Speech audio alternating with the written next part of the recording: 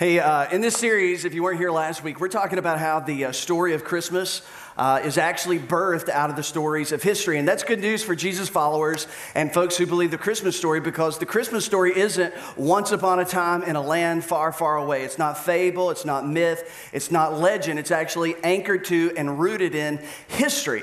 And when we think about the Christmas story, it's important for us to understand that it's just not a story that plays out there on the plains of Bethlehem, but this is a story that played out in throne rooms among some of the most notorious and influential and known kingdoms and empires in world history. And so last week we started looking at some of these kings who are associated with or connected to the Christmas story. And last week we talked about King Zedekiah. And King Zedekiah was the last Jewish king. He was the last descendant of David to sit upon the Jewish throne. And we talked about how Nebuchadnezzar, who led the great Babylonian Empire, they came in 586 BC. Again, this is rooted in history. 586 BC, and they basically destroyed Jerusalem. And last week, if you were here, you remember that Zedekiah, he was captured as a prisoner of war by Nebuchadnezzar and the Babylonians, and they poked his eyes out. Merry Christmas, right? And so they poked his eyes out, they killed his sons in front of him, and they took him off as a prisoner of war to Babylon. And that was the last and final Jewish king. In the aftermath of Nebuchadnezzar's invasion of Jerusalem, the city was destroyed, the walls around the city was destroyed, and the temple was destroyed. Thousands were left dead in the city streets. Thousands more were taken off as prisoners of war, captives back to Babylon, and thousands were left behind in the smoky ruins of Jerusalem, the city of God. Now think about what it would have been like to be Jewish at that moment. It seemed as though all hope was lost. It seemed as though the future had no bright spot. In that moment, the promise that they had been told about, Abraham, one day, one of your descendants is going to bless the entire world, that seemed fantasy. The promise that they'd been told about that David supposedly received from God, that one day one of his sons would sit upon a throne that would not be toppled and rule over a kingdom that would never end, that all just seemed like fantasy. And here they are in the smoky ruins of a destroyed city. And while they are recouping from their loss and from the devastation of thousands being taken away, and here they are with their homes destroyed, God sends a prophet. He sends a prophet by the name of Jeremiah. Now, we talked a little bit about Jeremiah last week, but Jeremiah, he shows up in the streets of Jerusalem with the smoke still rising off of everything that Nebuchadnezzar's army destroyed. And Jeremiah looks at the people and he points them towards the future. And he says, the future is not hopeless. It is not as bleak as what you think. Matter of fact, the future is bright. And he began to teach them and tell them about a day in the future when God would send a future king. And this king would do what was right, and he would rule with justice. This would be a king that it was hard for them to imagine. This king would be greater than David, and this king would be greater than Solomon. And in some way, this future king that would be born would bring peace to the entire world. And so he began to point them towards the future to say, there is hope. The best is yet to come. But not only did he predict the birth of a future king, but he also predicted that the thousands who had been taken away as prisoners of war would at the appointed time return to the land of their forefathers, that they would come back to the land of Abraham, Isaac, and Jacob. And just in case you're wondering if it came true, it absolutely came true. And if you love history, and I hope that you do, but even if you don't, you should care about it. In 538 BC, about 70 years later, in 538 BC, Nebuchadnezzar's empire of Babylon was dethroned. And now the new great world empire was an empire called the Medo-Persian Empire. Perhaps you studied it in school. And the Medo-Persian Empire replaced Babylon as the next great world empire led by King Cyrus the Great. And King Cyrus, when he took over, he allowed all the Jewish people that had been taken as prisoners of war by Nebuchadnezzar to return back home. And that was a big deal because when they returned back home, they began to rebuild the city. They would rebuild the temple, and a guy by the name of Nehemiah would lead a project to rebuild the walls around the city. Now, 200 years into the future, after the Medo-Persian Empire is the empire of the world, the Medo-Persian Empire is replaced by another empire, the Empire of the Greeks. And the Empire of the Greeks is led by a young strapping general, you've heard of him before, known as Alexander the Great. Alexander the Great, he rode with his 40,000 soldiers and he conquered the Medo-Persian Empire. And now he is the dominant world empire. Now, Alexander the Great, he will die young, and when he dies, his empire is going to be split up among his generals. And I know what you're thinking. Why do I even care about this?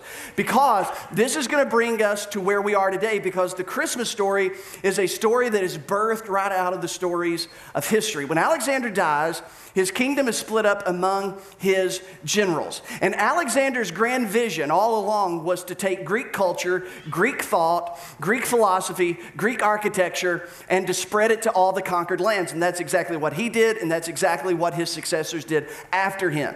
So for around the next 150 years, 156 years to be exact, for the next 156 years, Israel, the land of Judah, Judea, Israel would be ruled by one king after another king, after another king, after another king, after another king.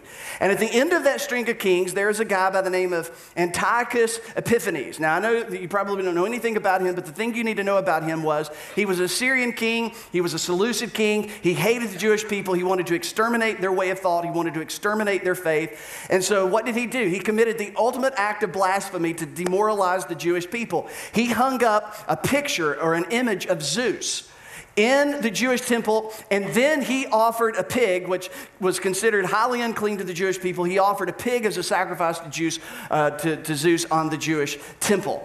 And that had unintended consequence, because on that day, 13 or so thousand priests committed suicide because of that act of blasphemy. But at the same time, it inspired a revolt in the Jewish people. It's known in history as the Maccabean Revolt. And during the Maccabean Revolt, the Jewish people, for a period of time, for the next 100 years, they regain their independence. And there is a list of kings out of one Jewish family, the Hasmoneans, that take over. And it's known as the Hasmonean dynasty. They're not descendants of David. They're their own clan. They're within the Jewish race. But they rule the land of Israel for around the next 100 years. And this brings us to where we pick up today with the king that we're going to talk about. In 63 BC, and this is about 50 plus years before Jesus is born in Bethlehem, around 63 BC, Pompey the Great, he's a Roman general and a Roman politician within the Roman Republic. Pompey, he storms into Jerusalem with his army, and he claims Jerusalem and Judea in the name of Rome. And so Rome conquers Judea, and Rome conquers Jerusalem. Now, a little bit about Pompey, other than the fact that he was a general and other than the fact that he was a very, very good Roman politician. He was married to a girl by the name of Julia. And again, you're thinking, why do I care? Trust me, stay with me for just a moment. He was married to a young woman named Julia. Her father, you've heard of. Her father was another politician within the Roman Republic and a general within the Roman Republic, a guy by the name of Julius Caesar. And so then we're introduced into history, the story of Pompey and Julius Caesar. Pompey married Julius Caesar's daughter. When Julia, his wife and Julius Caesar's daughter, died, Pompey and Julius Caesar got into a civil war over control of the Roman Senate and the Roman Republic. In the end, Julius Caesar defeats Pompey. And Julius Caesar becomes perhaps the most powerful leader of the Roman Republic. Now, along the way, Julius Caesar, he makes enemies and he makes friends. And one of the friends that he made was a guy by the name of Antipater. Antipater now enters the story with Julius Caesar. Antipater had actually saved Julius Caesar's life in Alexandria, Egypt. He got cornered by an army, but Antipater led a small little band of Jewish soldiers and saved Julius Caesar's life. As a gesture of appreciation and gratitude, Julius Caesar makes Antipater the chief governor of Judea, the chief governor of Israel, the chief governor of Judea. And with that position came the right to collect taxes, which made it a very influential, powerful, and wealthy position to hold.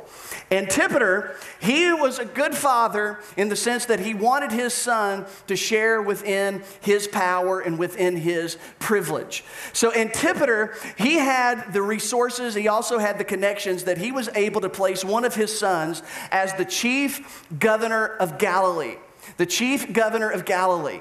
And about 3 years after Antipater makes one of his sons the chief governor of Galilee, something happens in Rome. And in 44 BC, you studied this in school, in 44 BC, Julius Caesar was assassinated, right? Remember Cassius and Brutus, et tu, Brute, you remember that. And so Julius Caesar, he was assassinated. And when he was assassinated, a couple of years after he was assassinated, the Roman Senate, they needed strong leadership in Judea.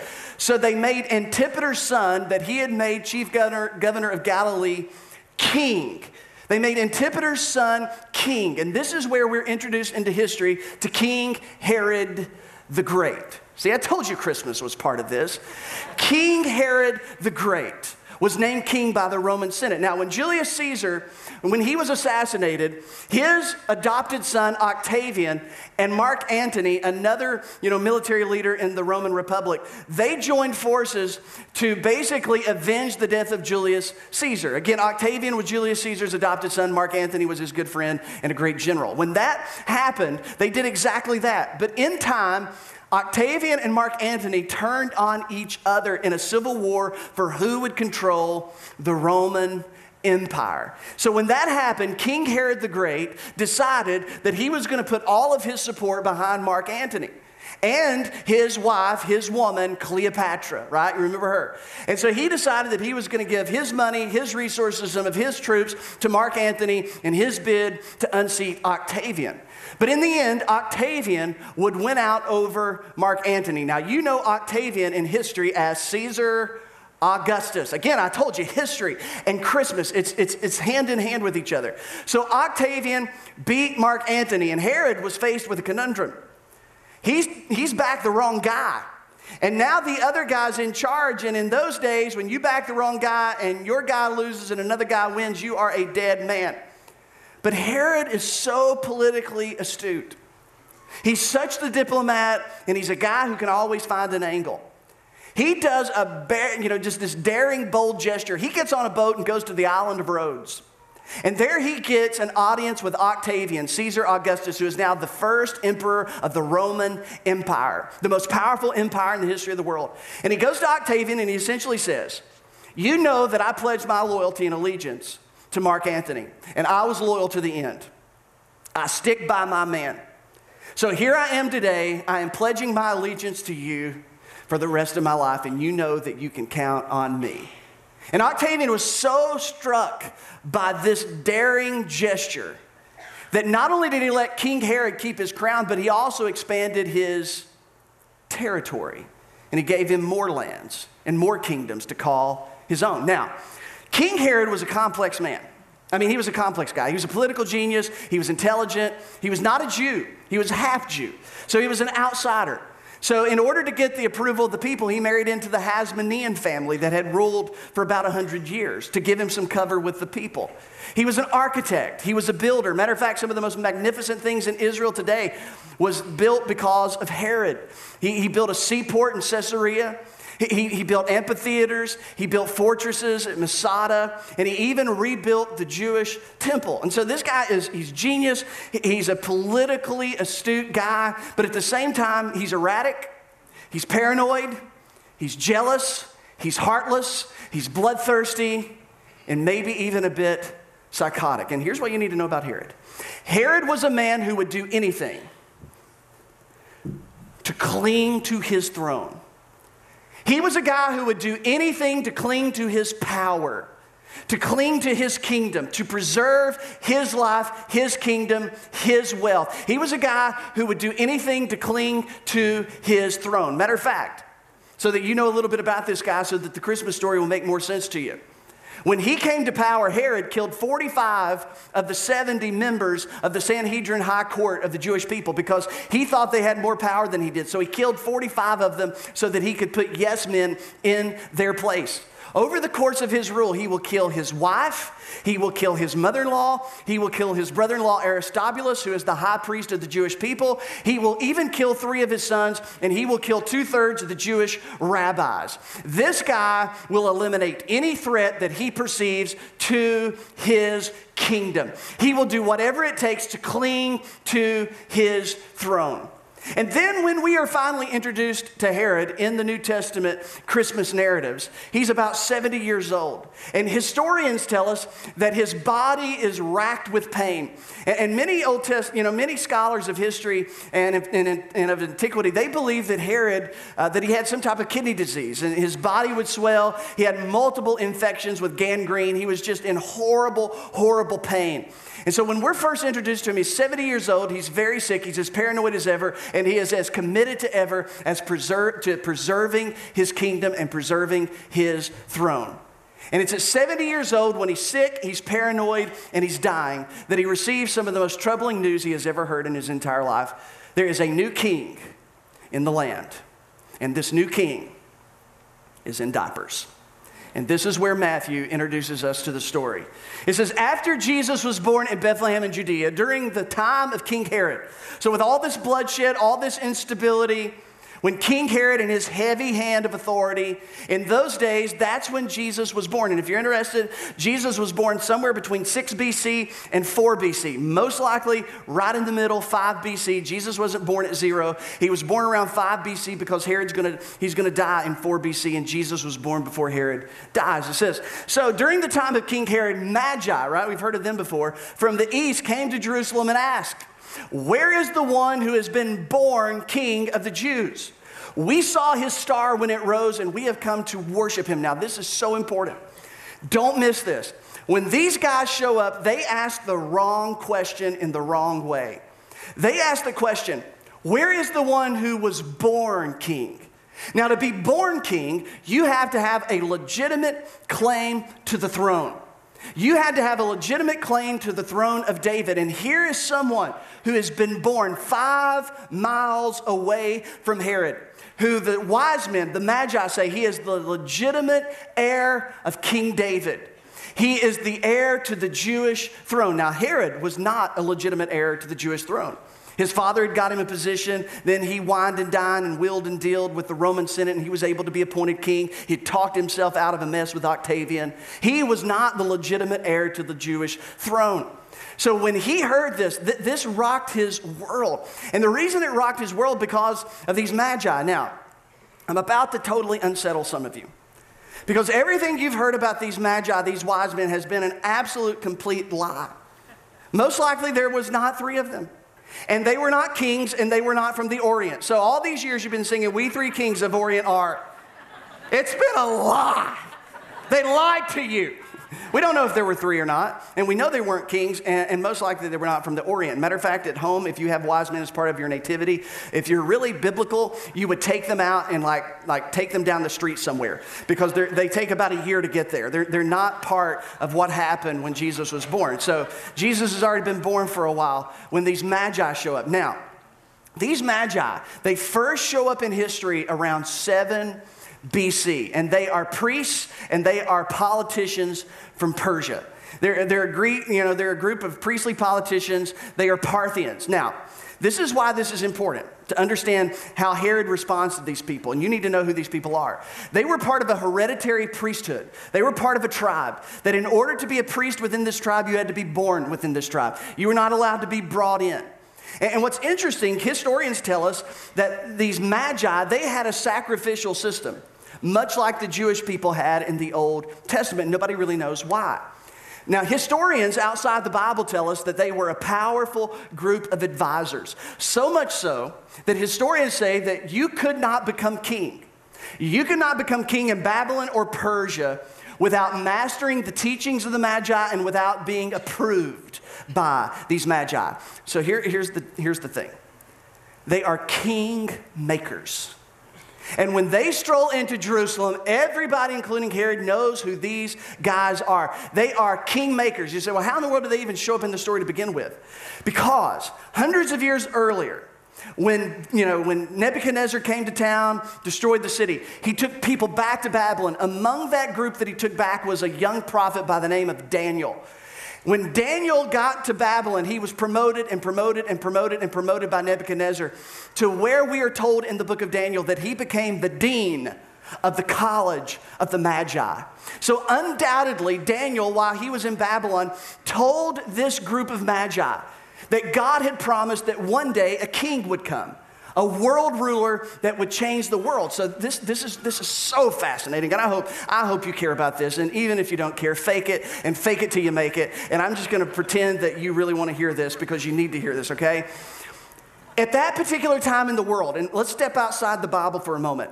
At that particular time in the world, there was this growing anticipation in the known world that a world ruler would arrive, a king would be born that would change the scope of history. And this was just not a Jewish belief, that this was believed in different cultures. So much so that Suetonius, he was a Roman historian, this is what Suetonius had to say. He said there had spread all over the East an old and established belief. It had been around a while and it was well embedded.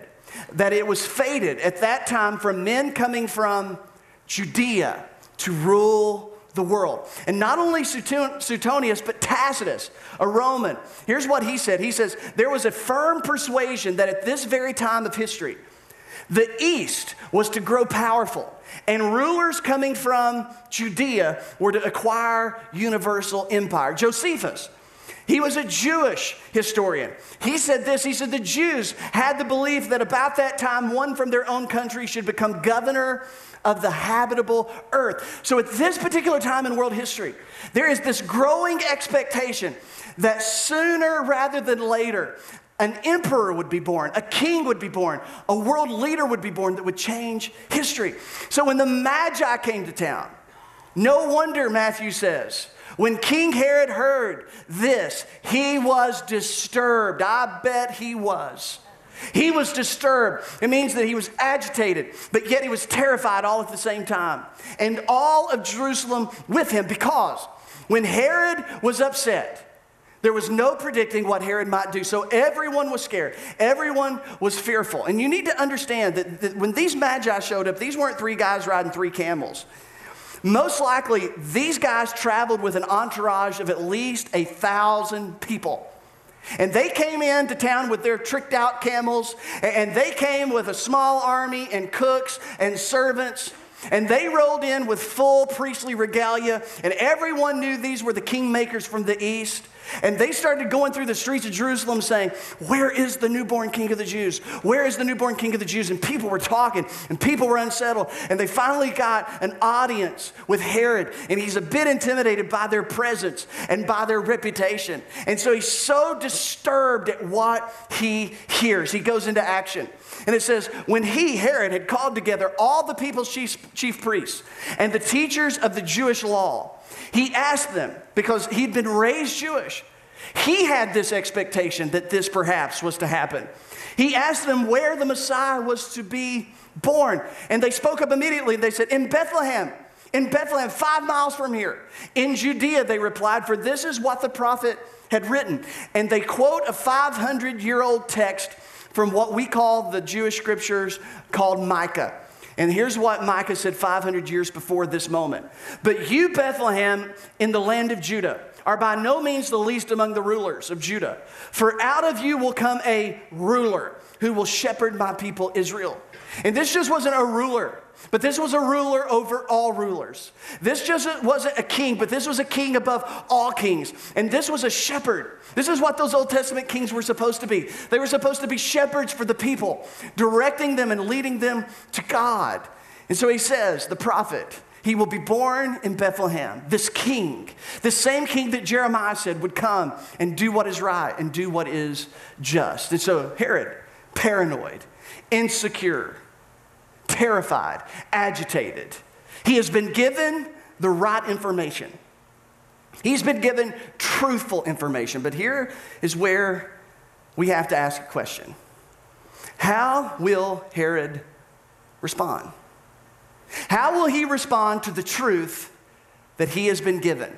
And in this moment, both he and the Magi are given the same truthful information. And the narrative for the rest of the story begins to be about how will they respond. It says, then Herod, he called the Magi secretly because he's a wheeler and dealer. He calls them secretly and he found out from them the exact time the star had appeared. And he sent them to Bethlehem. And he said, go and search carefully for the child. And as soon as you come to him, report to me so that I may go and worship him also. Now, history tells us that Herod, when he killed his wife Miriam, that he threw this big funeral with pomp and circumstance, and he cried like a baby throughout the whole thing. He knew how to put on a show. He knew how to play the part. He says, so tell me so I can go worship. And it says, and after they had heard the king, Herod, they went on their way, and the star that they had seen when it rose went ahead of them until they stopped over the place where the child was. When they saw the star, they were overjoyed. On coming to the house, they saw the child with Mary, his mother, and they bowed down and they worshiped him. And they opened up their treasures, and they presented him with gifts of gold, frankincense, and myrrh. And this is how the Magi responded.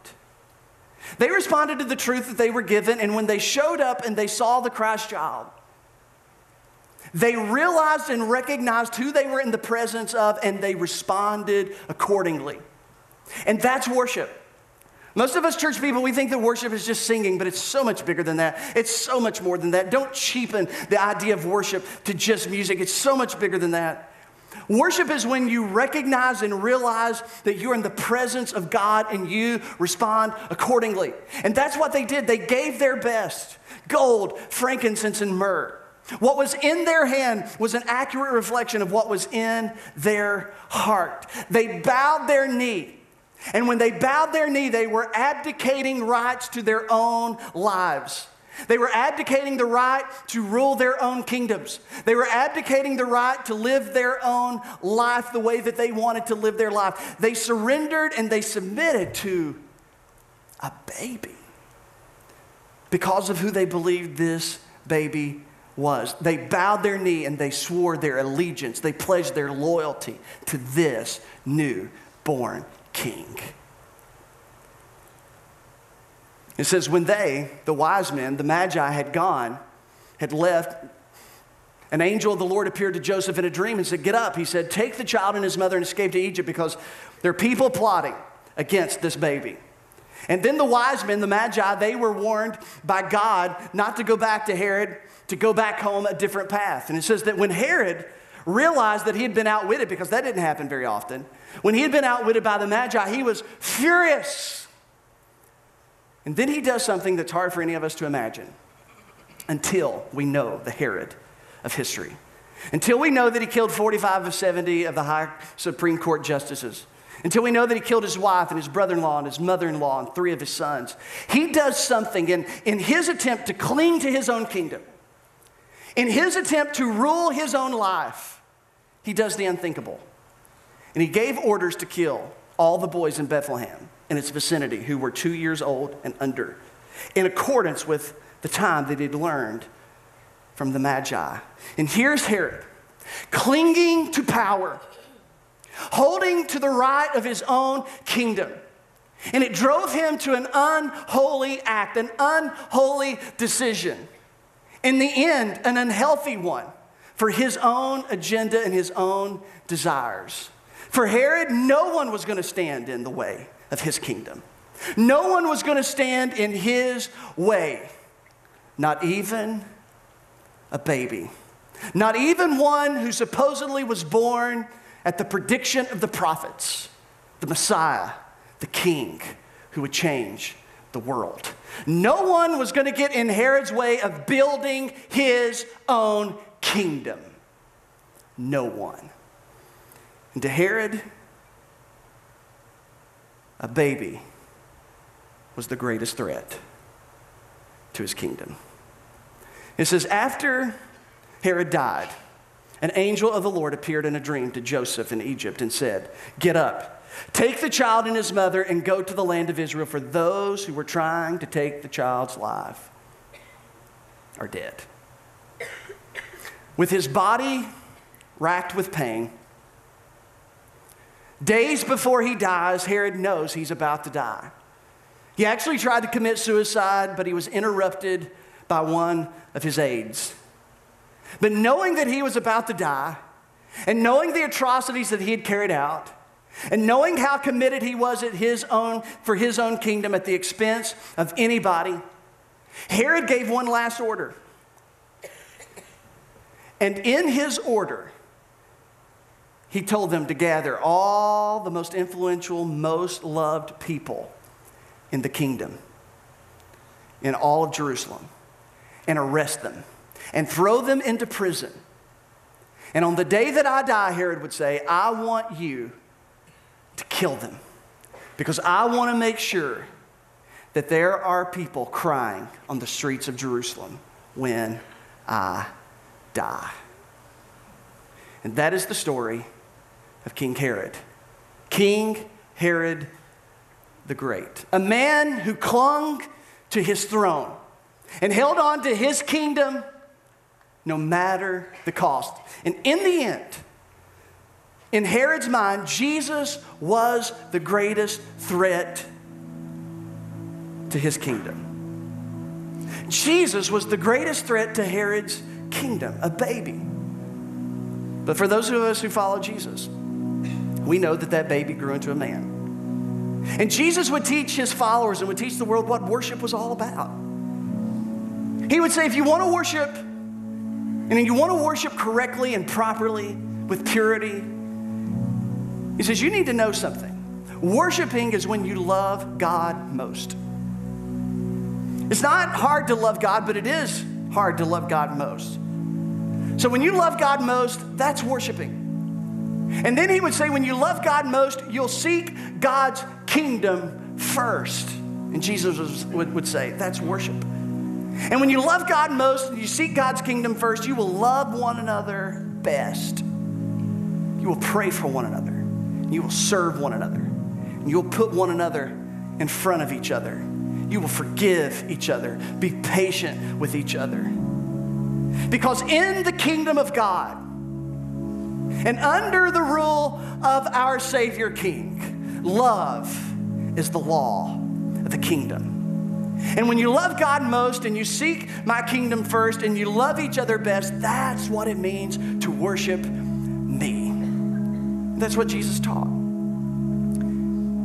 And then Jesus one day, he preached a sermon, and when I read these words, I can't help but think of Herod, a man who tried to hold on to his own kingdom, a man who tried to build his own kingdom at the expense of anyone and everything. Jesus was teaching one day, and Jesus said, for whoever wants to save their life will lose it. And isn't that what Herod tried to do? He tried every way to preserve his own life, to preserve his power, to preserve his position, to cling to his throne and to cling to his kingdom. But Jesus said, if that's the way you choose to live, if you choose to live for your kingdom rather than God's kingdom, in the end, you will lose it. If that's what your life is about, you will in the end lose your life. But whoever loses their life for me, Jesus says, will find it.